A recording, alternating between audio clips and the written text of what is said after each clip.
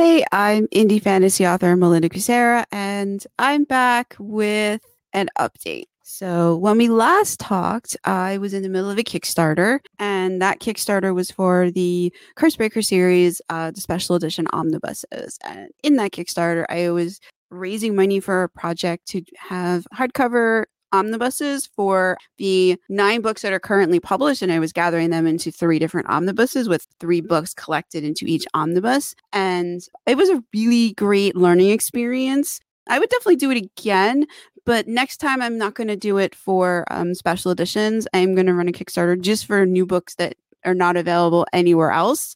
And that is going to happen in January or February. And that's going to be for the Rogue Gods trilogy. And the Rogue Gods trilogy is wild. It's probably the wildest and the hardest story I've ever tried to plot, mainly because I'm like constantly fighting the characters, which is not something I anticipated. So in that Kickstarter, I'll have the ebooks of all 3 books in the trilogy, paperbacks of all 3 books in the trilogy, and a hardcover omnibus. And if there's a lot of orders for the hardcover omnibus, then we can maybe look at doing a print run and getting all the special things you can do, the foiling and all the other stuff. But we'll see. If not, then I still have a way of getting that out to people who like hardcover books. So what is Rogue Gods about? That's an awesome question, because what I thought it was going to be about and what the characters decided we were going to do in this book were 2 completely different things. I think I talked about some of this in a previous podcast episode, but at that point, I was not as far into the writing of it as I am now. Like, the first book is completed as I am recording this today on November 5th, 2023. And I have completed book 1, which is right now I'm calling it Gateway to Hell. And when you read it, you'll make complete sense the title, because there is definitely a gateway and it does go to hell. There's actually multiple gateways and they do go to hell. They go to other places too, but that's one of the places that they lead to. And the sequel, which is what I'm writing now, is called Summon the Gods, and they're supposed to summon the gods. I am 3/4 of the way done with the book, and that has yet to happen. And I'm mad because that was the whole point of this, was to explain this ridiculous thing that happened. Well, it's not ridiculous. It's more like it's really wild. And I don't care if I spoil things for you. So if you haven't read the Rhonda Larkspur series, prepare to be a little bit spoiled. I'm not going to tell you how they do things or why they do things. That you can read in the books. But it's all started because of the 4th book in the Robin of Larkspur series, which is Rogue Rescue. So let me take you all the way back to the first book in the Robin of Larkspur series. So in the first book, which is Hunter's Night, we meet Robin. She is a young mother, does not have any magic at all, just a regular woman just trying to get along in a country that is covered by an enchanted forest, and that's quasi-sentient, and trying not to piss it off as she's traveling. She's unfortunately traveling in winter. She didn't have a choice about that. It was not something she wanted to be doing, but sometimes things happen and we don't have a choice. So she's traveling with her infant daughter and 2 other women warriors, and their camp is attacked, in the first chapter, and her daughter is kidnapped.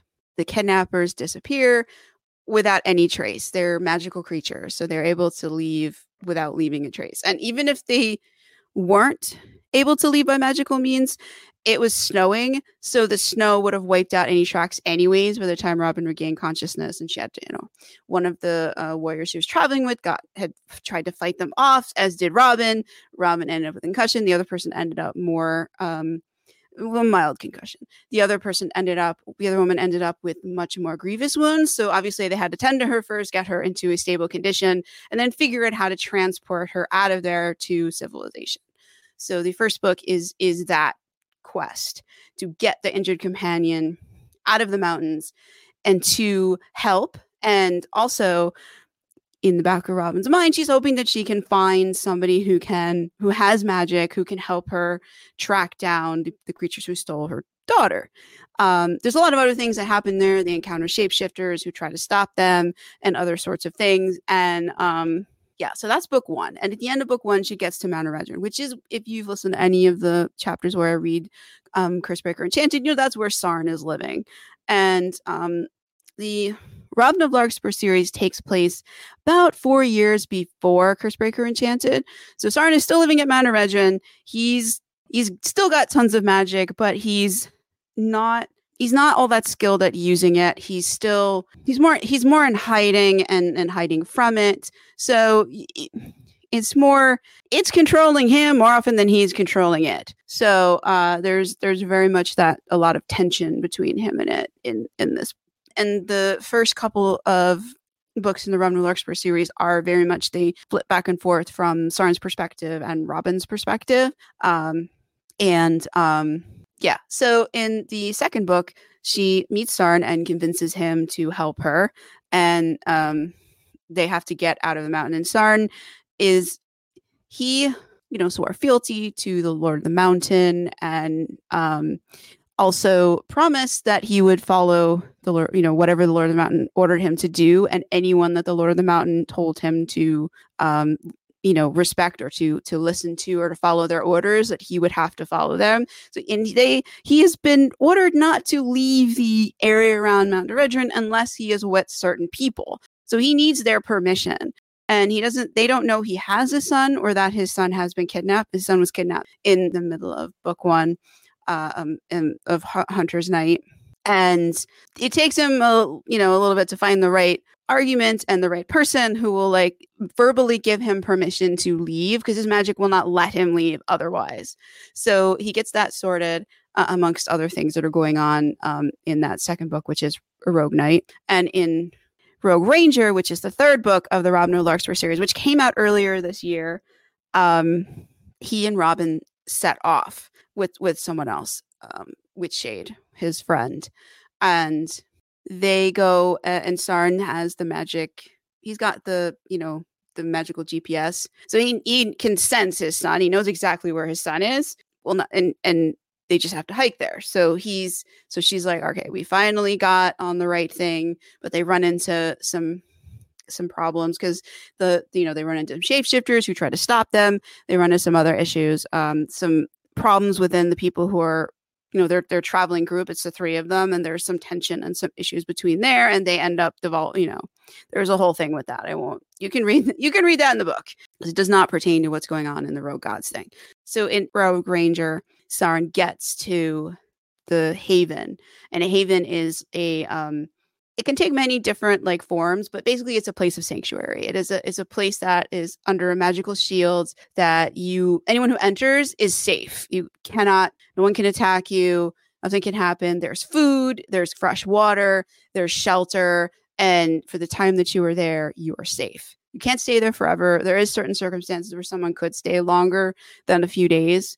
But generally, after a few days, you need to leave so that another group can find shelter there as well. It's meant to be a place of rest, like a rest stop, a magical rest stop, if you will, not a destination. So he gets to that haven where his magic is telling him his son is. And unfortunately, Sauron is so caught up in the saving of said son, who's about 9 months old at the time, that he doesn't notice that he's walking onto a magic circle or magic sigils. He's never encountered that before, so he didn't know that's what he was walking on. And since he is really powerful and doesn't have much control over his magic, and it's always surrounding him in this sort of green aura that extends about 3 to 6 feet from his body. So he's wandering around this magical bubble, and the magic, rolls over it as he runs in to get his son, and it triggers the circle, and there's a spell on it. So it triggers that, and he becomes trapped in it, and it's draining him to power the spell that he walked into. So he can't get out, at least not at this point in this. And some of the later Cursebreaker series books, he would have been able to get out of it. He would have known how to, or he would have known what to look for to try and break his way out. But at this point, he's does not have a clue. He's not dealt with very much magic. He's hidden from it a lot. So he really has no idea, unfortunately. So Robin gets to the Haven after, betrayals and other issues. She gets to the Haven at the end of book 3 and the beginning of book 4, which only people on my Patreon have read. I post 4 chapters a week on Patreon. I post them on Thursday, Friday, Saturday and Sunday. I would love to post more often than that, but I also work full time. I work Monday to Friday, 9 to 5. I have to commute to the office 3 days. Some weeks it's Monday to Wednesdays. Some weeks it's Tuesday to Thursday. And even sometimes getting those 4 chapters done they're not short. I don't write short chapters. I mean, sometimes I do. Sometimes there's not, like, that's all that we need to do in the chapter and it's shorter. But usually they're about like 3,000 words long, sometimes longer. I've had ones that are like 5,000 words long, which is a meaty chunk of story to read. And usually quite a bit happens in them because that's quite a few words. Yeah, so I have posted the first 9 chapters, I believe it's 9, from the sequel with Robin of Larkspur Book 4, which is titled Rogue Rescue. And, and everything was going along great in those first 9 chapters. Robin's there. She sees that Sarn is trapped. She's trying to figure this out. She herself doesn't have magic, but she's a witch, which means that, in my books, there's light magic, which is basically what Sarn has. It's very bright. It's green, all the books that I write are basically about that. But there's this other side of magic. There's the seen and the unseen. And the unseen is really the dark magic. It's not dark in the sense of evil, because it's not evil. A lot of the dark magic is actually very benevolent and beneficial. It's just you can't see it, like healing. A lot of the stuff that falls under healing is not something you can see, like someone healing your broken arm. You can't see that. You can feel the difference, but you can't see it. And that's considered like dark magic. It's magic of the unseen. And within that, there's a whole subsect of that the witches have access to. And so magic has like its own cycle in my books. It's constantly renewing itself. And like as someone like Sarn, like they're doing their thing, he's just using his magic or just existing because he's got so much magic that it drops sort of like Robin sees them as strings. And it's really like the leftover essence of the magic that he has used up. But it's not just like his magic. Like it's like the enchanted trees. It's like, the magic in the water. Like everything has its own magic and can leave behind a residue after that magic is used up. Robin sees them as strings, but like other characters may see them differently. That's just how she sees it, how she rationalizes what she is seeing. And she can pick these up and she can weave them together to create things and imbue them with some kind of purpose. And in that essence, kind of create spells to do things. And she's discovered this at the end of book 1. And in book 2, she'd used some of it. So in book 3, Rogue Ranger, she was using a lot more of it and working a lot more of it and sort of testing sort of the limits of what you can do with this. And it's much more flexible magical system, than like what Sarn uses, like the earth magic. His is very defined. Hers is a little bit more like amorphous. And so she's trying to figure out, like, can I do anything with this? Because the Haven itself, it's under a magical shield. There's other magic on the place to ensure that, like, they keep it temperature controlled so that it's always balmy inside, so that the vegetables can grow and, like, food can grow. So there's always food. And the water, and there's spells on the water that keep it clean so that, there's always clean water. No matter what happens to the water outside of the Haven, when it comes into the Haven, it is clean. If it's a river flowing into it, a lot of times it's a pond or something. There's magic on that is keeping the pond clean and drinkable and fresh. And so there's a lot of residue of different types of magic hanging around. And she's trying to figure out, what can I do with this? And which is all very cool. I'm in it. We're looking at a new part of the magic system. I'm loving that. And then she's like, okay, I don't know what I can do. I need to get my daughter. In a lot of the old tales she's heard, if you distract the caster of a spell, like if you break their concentration, you can sometimes break their spell, because if they don't keep it up, like some spells have to be constantly renewed to keep going and fed by the person who's casting it. So she's like, well, what if I interrupt it? Like maybe that could either like drop it or could give Sarn like a moment to like break free of it. And she's like, you know what? I don't know what else to do. It's worth trying. So she goes to run into it, and like somebody grabs her and pulls her back, and like it's her daughter, but it's like a grown-up version of her daughter from the future. And like at that point I was like, what in the world is going on? Because like that's not in the outline. Like why is there a future version of your daughter here? How did she get here? Like, she doesn't have like time magic. Like, time magic is very strictly controlled in the world that my books take place in. So like, she doesn't have it. She doesn't know anybody who has. I mean, I don't think she does. I didn't know anything about her daughter other than that she's a baby in these books. I had not thought about what she'd be like as an adult. And here she is as an adult and saying the craziest things. And I'm like, what in the world? So like, I stopped writing that. I put a note on a Patreon. I'm like, I need to figure out like what the heck is going on. So I'm just like sitting there and I'm like, what is going on? And so Rosalie, the adult version from the future, is like, she's all like, well, if you do this standalone book called Rogue Gods, I'll tell you. And the reason it's called Rogue Gods is because the spell that Sarn walked into was meant to summon 4 of the ex-gods. The Wild Hunt, which is who stole the kids, really just wanted to summon their former leader, who was an ex-god of the hunt. But the person that was helping them do this had, wanted to summon some other gods for other reasons. And they didn't know about that until the spell started and they started summoning other people that was not the person that they wanted to summon. And they're like, wait a minute, this is not what we signed up for. But at that point, it's kind of too late. So future Rosalie is like, well, if you do this standalone book, I will explain everything. I will show you everything that led up to it, why they're summoning the 4 gods. Because at this point, I'm still like, I thought we were just summoning 1 god. I didn't know we were summoning 4. So that was a surprise. That was totally not in the outline. And I'm like, all right, we'll do the standalone thing. So I started writing that standalone book, what was supposed to be a standalone book. And you're like, well, how did this become a trilogy? Well, I'm like, okay, Rosalie, where does this story start? She's like, well, it starts in hell. And it starts with this ex-god of war. And he needs to steal something from this fortress-like library that's also in hell. And I'm like, okay, but what does that have to do with you? And what does that have to do with the Wild Hunt? And these kids getting kidnapped and these gods getting summoned. Like, what do these have to do to? And Rosalie's like, no, you'll see. Just, write the heist.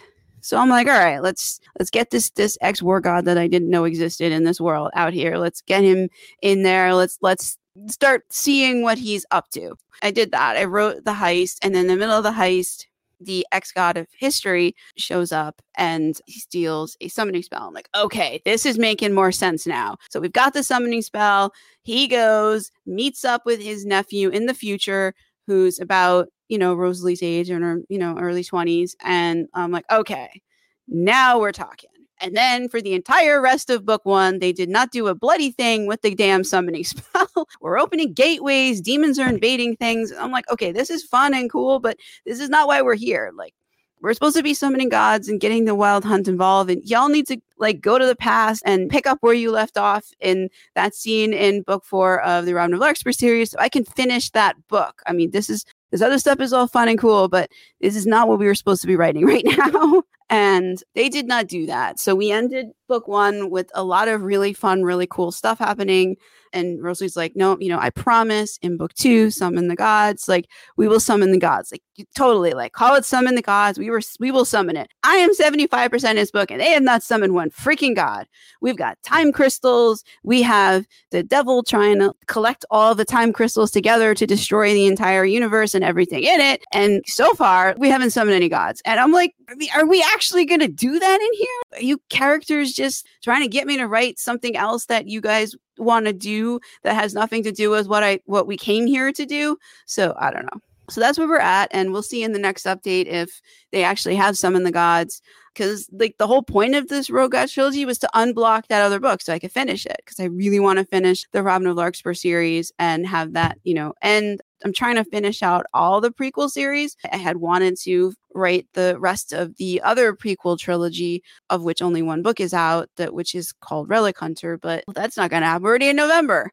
So, and I also need to unblock the 11th book of the Cursebreaker series, because a future version of Rosalie's boyfriend, the nephew of the god of the past, showed up and was accusing Sarn of stuff. And I'm like, what in the world is going on? There's no more time travel allowed. None. I'm never writing another story that has any time travel involved in it ever again. This is it. This is the only one. There will never be any more. I can't do this. It's too crazy. So now you probably don't want to have anything to do with the series. I'm not trying to sell it because right now you can't actually buy it or it's not available anywhere. The only place that you could read the insanity that I was just talking about is on my Patreon, because the first 9 chapters of Rogue Rescue, the 4th book of the Robin Larkspur series, is published on there up to the point where future Rosalie shows up. That's all published on there. I have the first book of the Rogue Gods trilogy, which is called Gateway to Hell. That is all on Patreon as well. And 33 chapters from the sequel, Summon the Gods, and that's all on Patreon as well. And half of the book, Chasing Dragons, which is book 11 in the Kurtzberger series, is also on Patreon, up to the point where future Rosalie's boyfriend shows up and starts making crazy claims and trying to hurt my baby, my Sarn, and his adorable son. Yeah. The only positive thing, I guess, about like the Rogue Gods trilogy is that we get to see Ran in the future with his magic, and writing those scenes is just a lot of fun. I really wish he was the protagonist of this and not other people, but you know, whatever. We'll get there. There will be some books where he is. Yeah, so that's your writing update. In terms of NaNoWriMo, like I'm just trying to finish this book and get into book 3 so it can unblock the other books that I really want to be writing. These books, they're going to be like obviously up to the same quality and standards of all my other ones, even if I have to fight them tooth and nail to get it that way. But yeah, so that's my frustration with writing at the moment. Oh, and I just put out the trilogy for Robin of Larkspur series, which is books 1 to 3 in ebook, which is, it's almost on every retailer. I was able to get the page count under the limit for the printers that like Barnes & Noble and other places use. I was able to do a paperback version for that. I don't know if I'll be able to do one for the Kurtzberger omnibuses because like they're almost 1,000 pages, and like I think the cutoff is like 800 for paperback, and that's like with font size 11. If I made it 10, I still don't know if that would get it down the page count to be at a point where it would fit where a printer like that Barnes & Noble or any of the places that you usually buy print books from could order a copy and get it printed. So I don't know. So I'll have to come back to you in a future update. And I don't know if I want to make the print that tiny because it's hard. I want people to be able, if you buy a physical copy of a book, I want you to be able to read it and not have to strain your eyes. So I don't know. So maybe in a future update, I'll let you know if I was able to find some compromise so that the print size is not super tiny and still readable and still get it under the page count. But at this point, like I don't have that compromise found yet. But if I do find it, I will update you. Right now, you can only get those in print, those omnibuses as the hardcover ones, and they're just available from my website. Yeah, so that's all that's going on. And don't forget to follow the Rogue Gods Kickstarter, because this trilogy certainly went rogue. There was what I thought we were doing and what the characters decided we were doing. And I have no idea where we're going to end up with at the end. So I'll definitely come back and give you an update on once I'm into the 3rd book on, because at this point, I don't know what we were doing in the 3rd book. The title of it is tentatively Storm the Gates. And the characters have assured me that we'll be storming some gates, but like at this point, like I have no idea like where these gates are or like what exactly they're storming and who is doing this storming. So I have many questions, and I hope book 3 will answer them. I'll leave links to the books that I talked about in here in the show notes or the description, depending on where you're listening. And I hope that you'll check it out or check out the previous episodes where I have talked about this for context. And I'll be back. I didn't have an interview this week. Nobody signed up, but I did go on Freya's, I think it's called Twisted Tales podcast, but that episode is not going to air till January. And I talked a lot more in depth in this podcast on some of the things that I mentioned in hers. And next week, we will be back with another interview. One of my closest friends, who's also an author, is coming on here. So that's going to be really exciting. It's going to be fun. So I hope you'll check that out next week. Yeah. And have a great day or great night wherever you're listening. I'm Luna Kucera, your indie fantasy author. And this has been another rant about Rogue Gods. There'll probably be another one before the year ends. But hopefully it'll be less of a rant and more of a more complimentary, not so much complaining. All right. Have a good one. I'm out.